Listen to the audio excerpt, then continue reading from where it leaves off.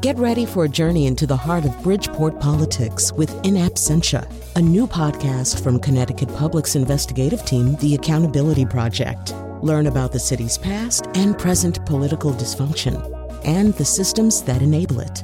Tune in wherever you get your podcasts. Funding provided by Gregory Melville and Susan Fox and Kathleen Bromage.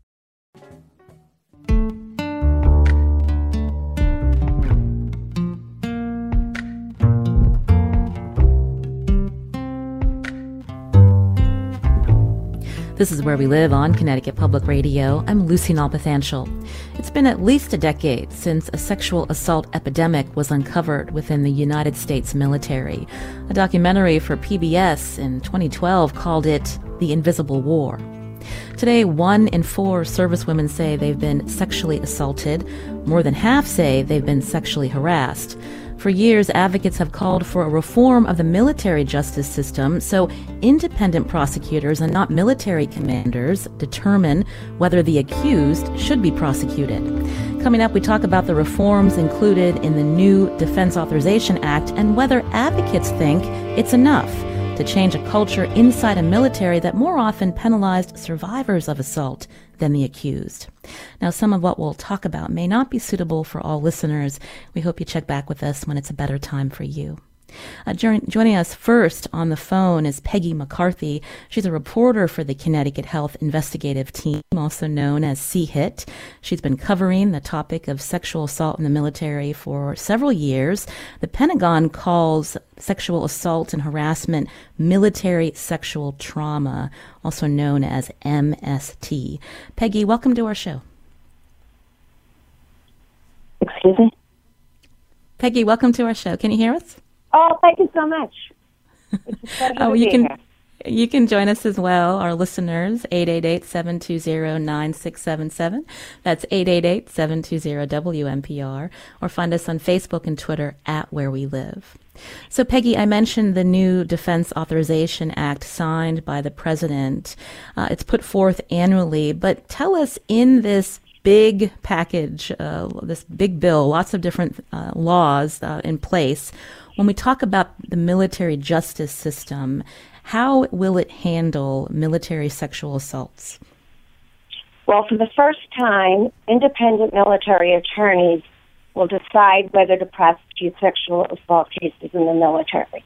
This is something that has been long sought by survivors of military sexual assault and advocates for them. And it will replace the long tradition of commanders within the chain of command of the person who has been assaulted or raped, and often the perpetrator, of making the decision whether to prosecute. So sometimes this could have meant that the commander is the perpetrator, or the commander's commander is to be the perpetrator, which has resulted in many people simply not reporting their experiences of being raped or sexually assaulted. So that means long-time repercussions for them, physically, mentally, PTSD, anxiety, sleeplessness, drug abuse, eating disorders, because they have lived with it and kept quiet with it, and people have gotten away with crimes. And so the whole culture has made for an uncomfortable workplace. And you did mention military sexual trauma, and I just have to say that includes harassment. And this new law does criminalize sexual harassment, which is using offensive words or materials or actions of a sexual nature and promising maybe advancement or punishment for sexual favors for giving or not giving. But the new law criminalizes harassment, but it doesn't not include that in the crimes that will be handled by these independent military attorneys who will decide whether to prosecute. So that is something that supporters and leaders of this movement in Congress are going to try to change because of the interrelatedness of harassment and assault. The measure also does not go as far enough as people had proposed, in that the commanders will still have a role in the prosecution system.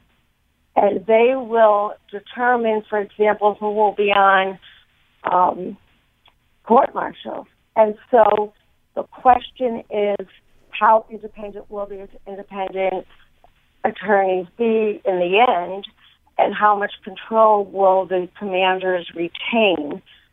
There will be separate offices set up in each branch of the military. I believe the Army has already set theirs up prior to the passage of the bill.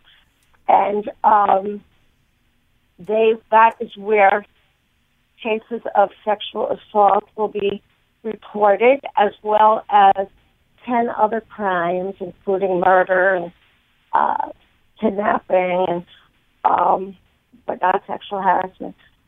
So also it will require that retaliation will be tracked, and it will require that survivors are informed what happened in the case, what the disposition is, because this will still be in a military court. It will not be in a civilian court. Thank you for clarifying that for us. Peggy McCarthy, here on Where We Live, a reporter with the Connecticut Health Investigative Team, or CHIT. Her most recent story focused on reforms that she laid out to the military justice system and how it handles sexual assault cases. She's covered this issue for years, and she checked back in with the survivor she first profiled in 2013, a woman veteran who was assaulted as a young Marine. Joining us now on Zoom is Maureen Gard Friedley, who lives in Texas, but she used to be a Connecticut resident while attending Quinnipiac University. Maureen, welcome to our show. Good morning. How are you? I'm doing all right. Thank you for agreeing to come on the show and tell us a little bit about your story. Now, I understand that when you were in the Marine Corps, you were sexually assaulted by a platoon leader in 2006. First off, I'm sorry to hear that happened to you. What can you tell us about what happened after that assault? Oh my gosh, it is a long story of just being let down by my chain of command. But the short of it is that they backed him up because he was in the chain of command. He was someone that had power over me within the platoon. And so they took his word over my own. So you decided to press charges against this platoon leader. And as you mentioned, there weren't a lot of repercussions for him. Oh, there was basically none. I attempted to press charges, like you said, and went through the whole process, did the interview with the NCIS, thought that I was going to move forward with it and eventually go to a court-martial with it, and ended up going to my fleet unit out in San Diego. Hadn't heard about it for months. Checked back in with the school I was attending in Virginia where it happened, and they told me they had lost my paperwork, and so they were allowing him to go back into the fleet. A day later, I got another phone call from the unit saying that 3 other women had come forward claiming sexual assault from him, and that he was being administratively separated from the Marine Corps. So he wasn't getting a dishonorable discharge. They were just kind of scooting him out of service. How did that impact you when you learned that? Oh, I immediately had a panic attack. I was in the middle of my workday in San Diego and had to be taken to the mental health unit on base because my body could not physically process the information that I was getting. And where did you go for support during this time? I basically just had to rough it out myself. My unit in San Diego was understanding to a point, but in the Marine Corps, it's, you kind of have to get over it and support the mission and do your job. And so that's kind of what I had to do. How did this impact your trajectory in the Marine Corps? When did you decide to separate? I got out after 4 years, and if I'd gotten the support and the help that I really needed at that time, or ideally if my case would have been prosecuted like I was hoping it was, I probably would have had a full career in the military. As I mentioned, you ended up in Connecticut. You were attending Quinnipiac University, and you were also being very open about what happened to you in the military. Why did you decide to tell your story? I kind of looked at it as, when you join the military, and especially for me, when I joined the Marine Corps, it's supposed to be this very elite force, and you're in it to serve your country. And for me, becoming an advocate for this was not only serving my country and bringing light to sexual assault across the board, it was looking out for my brothers and sisters the way that I was taught that I was supposed to. In some ways, was this also therapy for you as you worked through what happened, that you were also trying to help others? It was, in a way. It was definitely very difficult because, of course, during that whole time, I kind of had that whole hard-headed idea, that most veterans have with, I can do it myself. I don't need help. Now I do seek PTS care from a local organization out here in Texas. But it did help a little bit with that. I was able to find a few more people that had very similar stories to my own, and we were able to kind of form a little community. You mentioned that you became an activist for other survivors of sexual assault. We heard from Peggy McCarthy laying out the changes these in the federal law to now reform parts of the military justice system related to sexual assault. So what's your reaction to the law and the changes set forth? When Peggy told me about it, I literally just laughed to myself because for me, for the government to say, here, we're going to give you what you want, but we're still going to keep the chain of command involved is the exact opposite of what we've been asking for all these years. To say that a third party is going to look at the cases and basically advise the chain of command on what they should do, but still allow the chain of command to have the final decision is completely laughable. Yeah, that's a hard thing to understand when you've gone through it, Maureen. And so in some ways, these reforms may be seen as a first step. And so, how do you want to see this evolve? Because it's been taken a long time to get to this place. But as you mentioned, having commanders still involved in this may not be the best for those who are still fearful to come forward and tell their story and to see what happens to the accused. Yeah, my assault happened in 2006, and we are just getting to this point. So I can appreciate kind of getting a foot in the door and maybe getting a few more eyes and ears on this. But I'm still going to hope and pray and push for eventually getting to a point where we're going to have all of that control completely taken out of the chain of command, especially when you consider that the majority of these assaults happen and involve the chain of command in them in some way, like how I had a platoon leader assault me, and then he is then directly involved with his own case.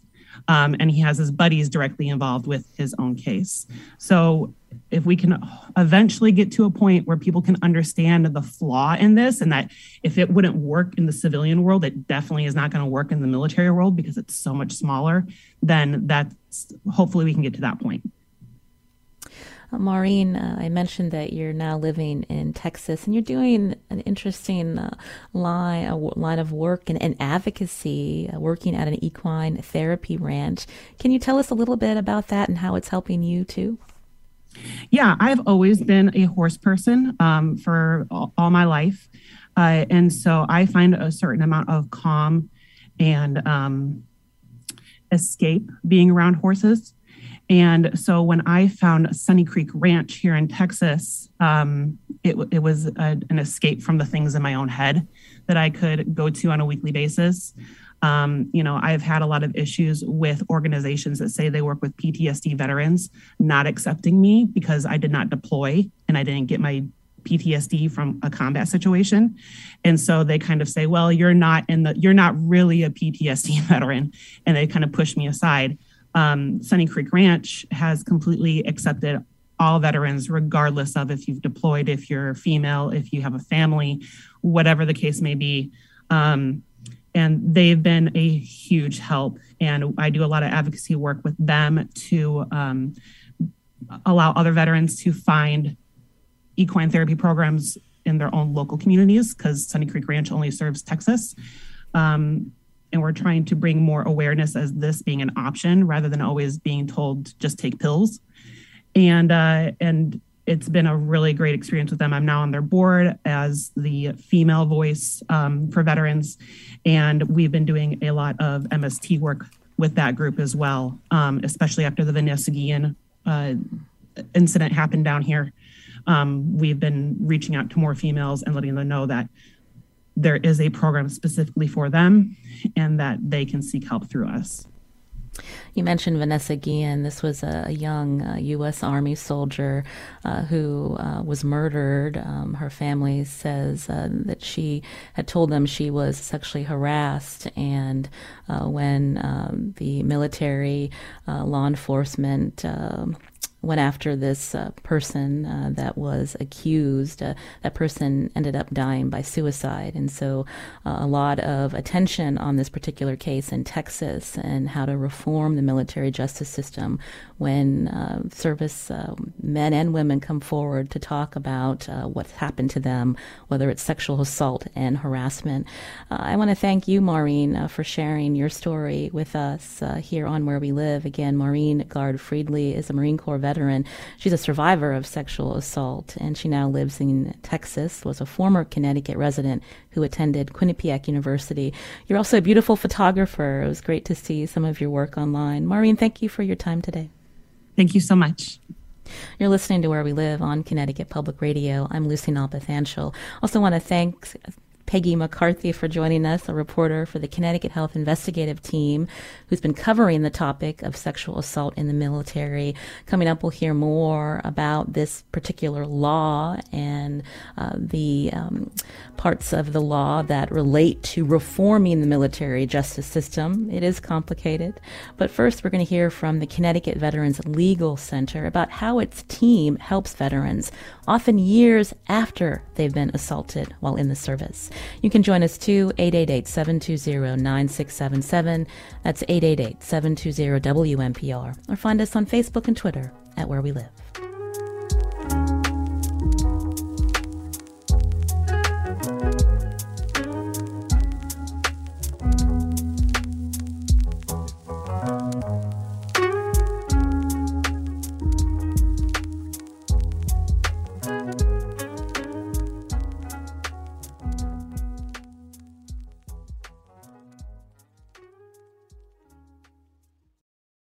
Support for this podcast comes from Hartford Healthcare. Elevating Health is funded by Hartford Healthcare. ECMO is a leading-edge, life-saving treatment for patients with cardiac or respiratory failure. Dr. Jason Gluck, director of the Mechanical Circulatory Support Program and Emergency Cardiac Care at Hartford Hospital, explains what it is. So ECMO stands for extracorporeal membrane oxygenation, outside the body oxygenation of blood. It's a life support technique that's used by highly sophisticated medical systems for patients with severe heart or lung failure. The technique involves removing blood from the body, oxygenating it, and then returning it back. ECMO procedures happen in the ICU, but not all hospitals are equipped with the necessary technology and staff. Dr. Gluck describes Hartford Hospital's ECMO Go team. So ECMO is considered when treatments have failed. And in our center, with a special ECMO on the Go team, we'll actually take that technology to their hospital and help them out there if they need to stabilize the patient and then bring them back to Hartford for recovery. For more information, go to ctpublic.org/elevatinghealth. This is Where We Live from Connecticut Public Radio. I'm Lucy Nalpathanchel. Today we're talking about changes in how the U.S. military prosecutes sexual assault cases. In the National Defense Authorization Act, the decision to prosecute sexual assault and 11 other serious crimes will now be made outside service members' chain of command, and they will be offered protections against retaliation. Coming up, we'll hear more about these reforms from a former chief prosecutor for the U.S. Air Force. Now, sexual assault and harassment have been a long-standing issue in the military. In the latest Department of Defense survey, more than 20,000 people said they've been sexually assaulted while in the service. And as we heard from CHIT reporter Peggy McCarthy, the culture in the military, including the chain of command, often discouraged service members from reporting in the first place. In many cases, nothing happened to the accused. And now there have been efforts to reform the military justice system, heightened efforts in the last year, as we heard from Maureen Gard Friedley about the death of a Fort Hood, Texas soldier, Vanessa Guillen, that helped pass the bipartisan federal legislation.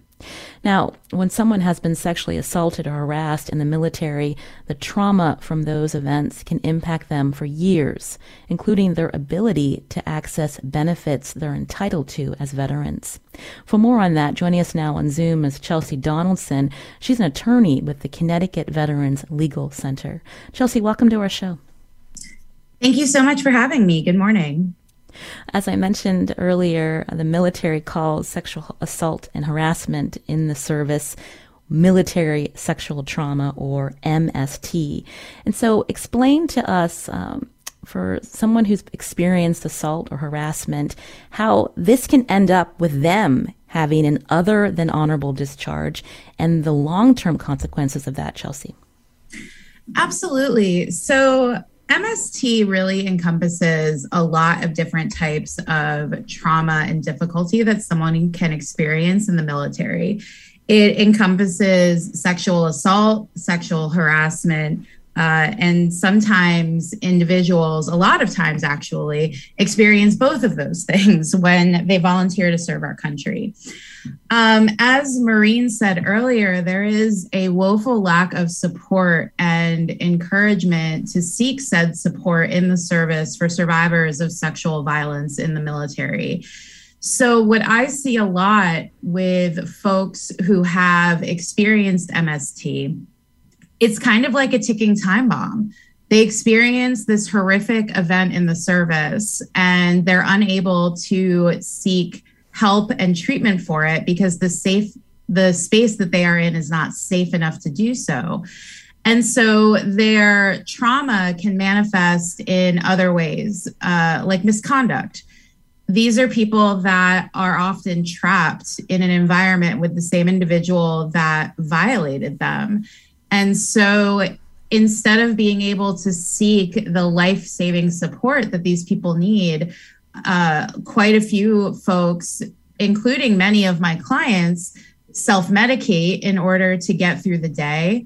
A lot of my clients have gone AWOL in attempts to go home and try to find ways to escape this situation as quickly as possible for their own safety. And unfortunately, these acts of misconduct, which are really just manifestations of the trauma that they have experienced, can result in an other than honorable discharge, which has a catastrophic effect on your ability to seek VA benefits and health care with that type of discharge. Until the passage of the Honor Our Commitment Act, which allows veterans who do have these types of bad paper discharges to seek free mental health treatment at VA if they have experienced military sexual trauma or combat, they could not access the same mental health treatment that would help them from the scars of service that they have sustained. So that means no VA healthcare. That means no service-connected compensation. That means no access to the VA home loan. It is absolutely catastrophic what an other than honorable discharge can do, particularly if you have experienced trauma and you desperately need the help that the VA offers.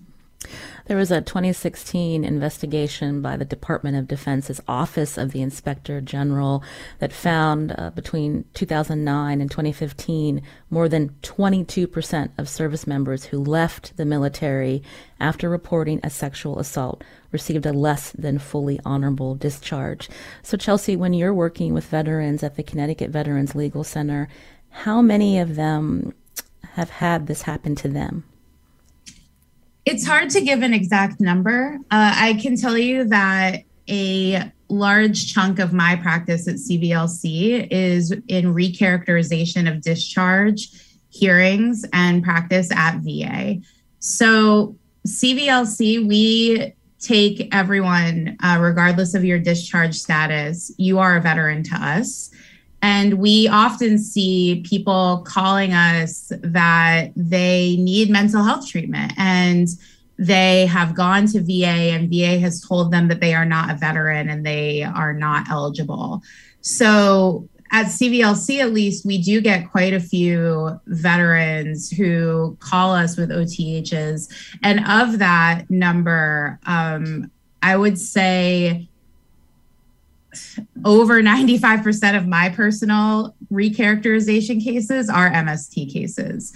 That has no bearing on the statewide numbers, but the overwhelming majority of my character of discharge cases are MST survivors. So when you're helping them, you're working with the VA to repeal these types of other than honorable discharges so that they can be connected to the benefits. Chelsea. Yes. So VA has this mechanism that's kind of like a second bite at the apple called the recharacterization of discharge process. It does not change your DD-214. So what it does is it allows the veteran the opportunity to present evidence on their behalf. They have a right to a hearing, and they can speak to a hearing officer about the circumstances of their discharge and why VA should see their service as honorable for VA purposes. This process can be very onerous. It is not an easy second bite at the apple by any means, but it does give the veteran the opportunity to tell their story.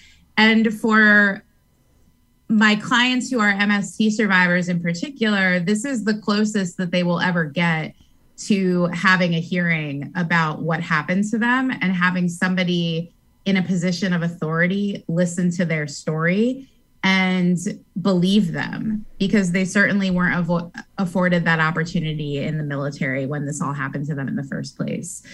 But once that hearing happens and all of the evidence is reviewed by VA, if it is granted, it does not change their DD-214, but VA looks at their service as honorable. So it allows these individuals to access VA healthcare, to receive service-connected compensation, to have access to an overwhelming amount of VA programs that they otherwise would not be entitled to. And it is absolutely life-changing what going through the recharacterization process at VA can do for these veterans who have these bad paper discharges. You're hearing Chelsea Donaldson here on Where We Live, an attorney with the Connecticut Veterans Legal Center. Again, as we talk about military sexual trauma, what the military calls military sexual trauma, civilian world, it's sexual assault, harassment, rape, and how this can manifest in veterans years later, what happened to them. You know, I'm thinking, Chelsea, when someone has been discharged less than honorably, or they end up separating from the service and they never report what happened to them. You know, what has changed within the VA where there now is an understanding that, you know, while there may not have been a very overt, or a report that says that this happened to them, that there's an understanding that there was trauma and that you're able to reconnect them with these benefits. Can you explain that? Sure. So that is the number one anxiety that I hear from my clients when I sit down with them for the first time, is their belief that because they did not report the sexual assault, that they cannot prove that it happened. And it's heartbreaking because in, I want to say, almost 3 years of service at CVLC, I have not had a veteran formally report the sexual assault. And I have helped a lot of people. It's devastating to me that they did not feel safe enough to do so. That isn't to say that they didn't try to report it, either to medical professionals or to comrades or to anyone who would listen, but no formal report exists of the assault. And that's a huge amount of anxiety and concern for my clients, because in their view, if they don't have a piece of paper that say it happens, then who is going to believe them? And what's great about VA in the recharacterization process and also the service connection process is you have the room to prove that this happened in other ways. So the veteran's testimony is actually a pretty priceless piece of evidence that this happened to them, and it's weighed pretty heavily. The other thing that I do in these cases is I go over their military records, their service treatment records, and I look for any indications that something was going wrong at the time with this soldier. So if you take a soldier who served for 4 years, and for 3.5 years, you know, he is an absolute rock star, performance evaluations, you know, top of the class type of guy. And then in the last 6 months of service, suddenly failure to report for duty, starts going to sick call a lot, goes AWOL a couple of days. Those instances of misconduct and just things that are a little bit out of the norm for this soldier can be used as evidence for markers of MST. So what I do is I pull together the testimony of the veteran and I use it to put those events into context. And so VA will look at the whole picture and say, okay, this veteran is testifying that they went AWOL because a couple of days before that, they were sexually assaulted and they could not cope and they needed to leave. And that is used as evidence that the MST occurred. You can also use mental health records for doctors that vouch for their clients, saying, I believe that this incident happened and it is credible to me, and they are in treatment for PTSD or depression due to the assault that they experienced in the military. That's also priceless information. So VA allows a pretty broad spectrum of evidence to be submitted on the veteran's behalf to prove that MST happened. You do not need to have formally reported the assault in order to get service connected for PTSD due to MST at VA. You know, it's good to hear that there have been changes made to the process, and that you know, you're able to help veterans receive benefits that they deserve as veterans. But it also sounds particularly onerous on someone who has been dealing with all this trauma.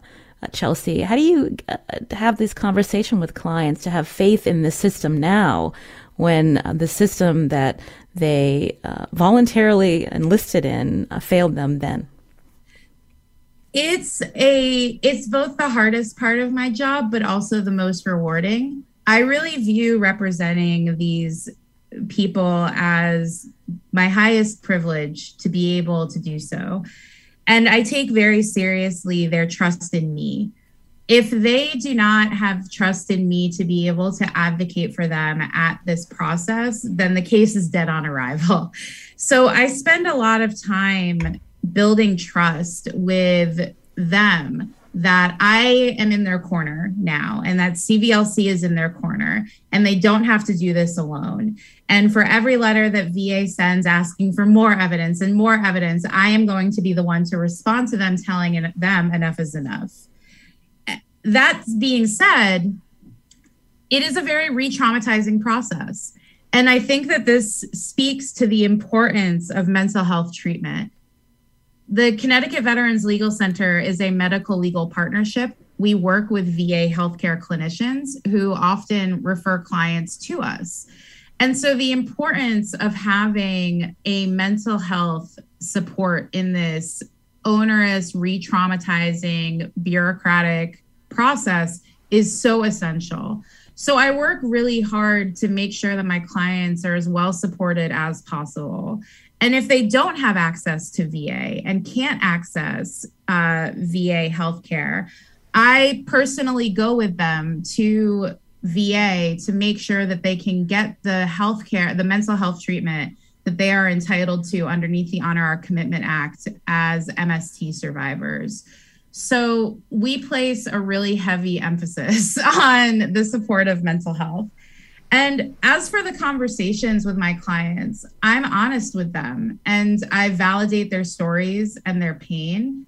I understand that there are going to be days where it is too much and they do not want to talk to me, and that's okay. It is really their story. I'm just the person that is elevating their voice and their story, and they are the ones in charge of this process.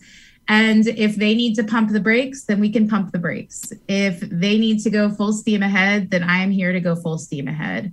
But at the end of the day, it is their story and they are the ones telling it. And I am just there to amplify it.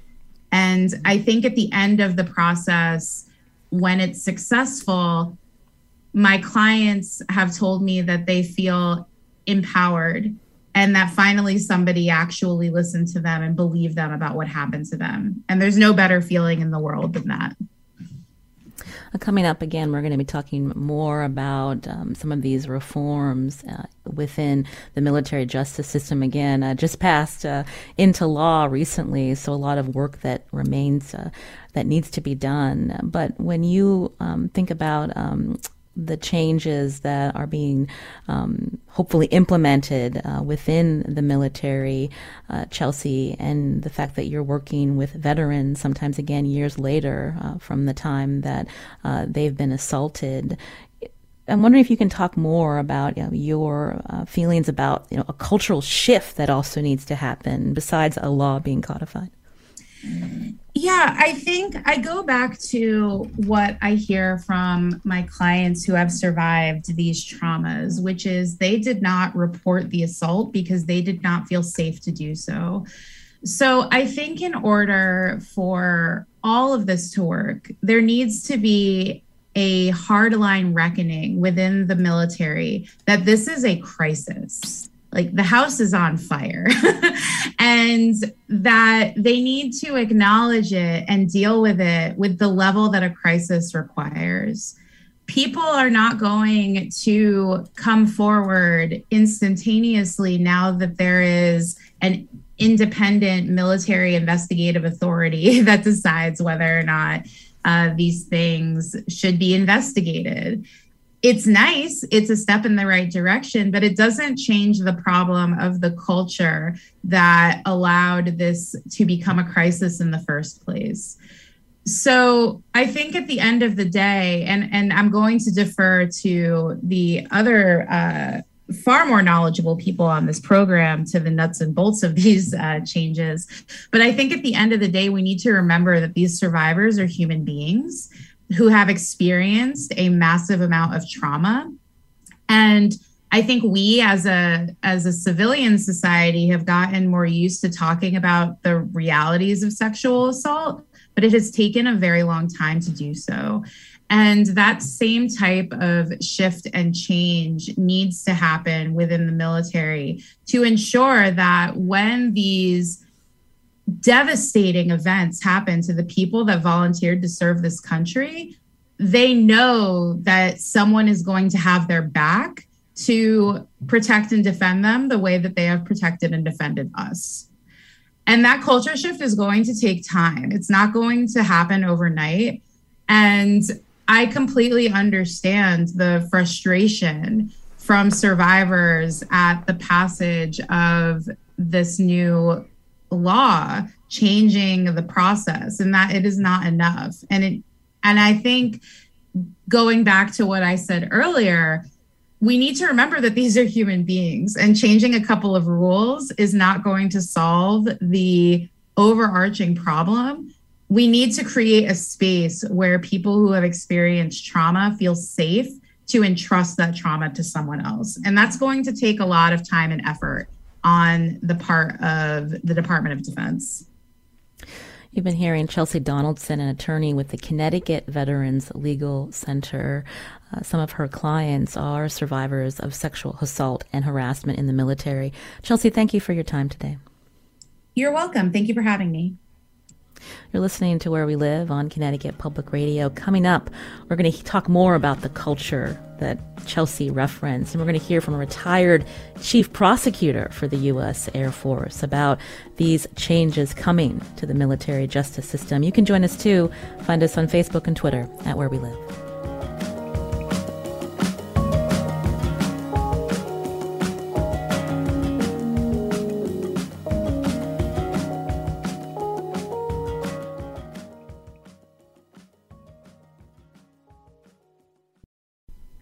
This is Where We Live on Connecticut Public Radio. I'm Lucy Nalpathanchel. Survivors of military sexual assault have been calling for reforms to the military justice system for at least a decade. One of the federal lawmakers who led reform efforts is New York Senator Kirsten Gillibrand. But Gillibrand says the changes to how the military prosecutes sexual assault in this new Federal Defense Authorization Act falls, quote, short of creating a truly independent military justice system. So will this law be enough to change the culture within the military? Joining us now is retired Colonel Don Christensen, who's a retired Chief Air Force Prosecutor, now president of the advocacy group Protect Our Defenders. Don, welcome back to the show. Thank you. Good morning. And just for context, Don served as a trial counsel, defense counsel, and a military judge for every year of his 23-year career in the United States Air Force. So you get it. You get what's how the military justice system operates. And now you've been pushing for changes as part of Protect Our Defenders. So when you look at the reforms that are in place now in this law, what really stands out to you? Well, on the positive side, the two things that stand out are, one, that we have empowered independent prosecutors who are going to be working for the service secretary, so like the Secretary of the Air Force, instead of anybody wearing a uniform. And they will have the exclusive authority to determine whether offenses such as sexual assault, rape, murder, kidnapping are prosecuted. And if there's any kind of plea agreement, they will have the exclusive authority to enter into that plea deal. That's a seismic shift from over 200 years of practice in which those decisions would be made by a commander. The second part that's equally important is that it's fundamentally reforming the sentencing process in the military. The military sentencing process is extremely archaic. It's virtually unchanged since George Washington led the Continental Army. And what we've seen as a result is huge sentencing disparities. Sentences can be extremely harsh or extremely light. What we see with sex offenses, they are extremely light compared to civilian sentences. So I always talk about the Brock Turner case where a state judge was recalled because of the sentence he gave Brock Turner. Brock Turner's sentence in the military would be a pretty good sentence. So we have a real problem with how sex offenders are sentenced. So now we're going to have a system where all sentences are done by a judge instead of a jury.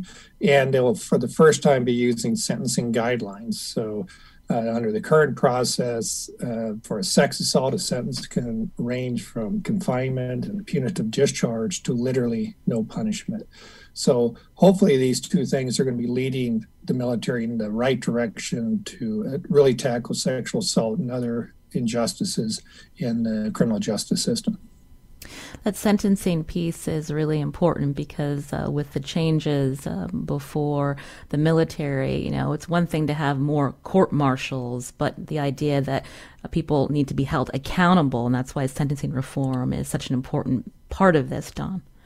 Yeah, absolutely. There's nothing more devastating to a survivor than see, for example, a rapist convicted, and then to see them walk out of the courtroom without a single day of confinement. It's like my body, my privacy, my sanctity wasn't worth anything. And so this reform will go a long way to making sure that doesn't happen. And as insane as it may sound that rapists get away with no confinement, that actually happens not infrequently in the military. Now, we heard from both Peggy and Maureen that while these are historic changes, there are still some big gaps. And I wanted you to clarify that for us in terms of when we talk about removing prosecution of sexual assault and other serious crimes from chain of command, there's still the ability of the commander to potentially stop a case from going to court-martial. And how is that still allowed? Can you explain that? Sure. The military has a process where someone who's been accused of a crime can request to be discharged from the military in lieu of going to a trial. And that happens quite frequently in sex offenses, somewhere between 1/6 and 1/3 of sex offenses in a given year that are set to go to trial. The command decides instead to let the person just simply leave the military. That authority is still within the chain of command. So this process we're trying to get rid of and get away from, that commander still has the ability at any time that an accused asks to be discharged in lieu of going to trial to grant that. The prosecutor can't stop it. Victim can't stop it. So in essence, it retains within the chain of command a veto over cases going to trial. That sounds like a big problem when we think about implementing some of these reforms. So I'm just wondering, what has the Defense Secretary, Lloyd Austin, said about this process? And, as, you are part of Protect Our Defenders, the president of this advocacy group, when we're thinking about implementation, how are you going to work towards, still highlighting this very problematic gap that remains and what commanders can do before court-martial? Right. I'm guessing that this is something that in some way slipped under the radar. I would imagine that the chairmen of the Senate Armed Services Committee and House Armed Services Committee didn't even realize this was a possibility because they don't have really in-depth knowledge of the military justice system. I don't know if Secretary Austin has really thought about this. So there's a 2-year implementation period for this legislation to go into effect.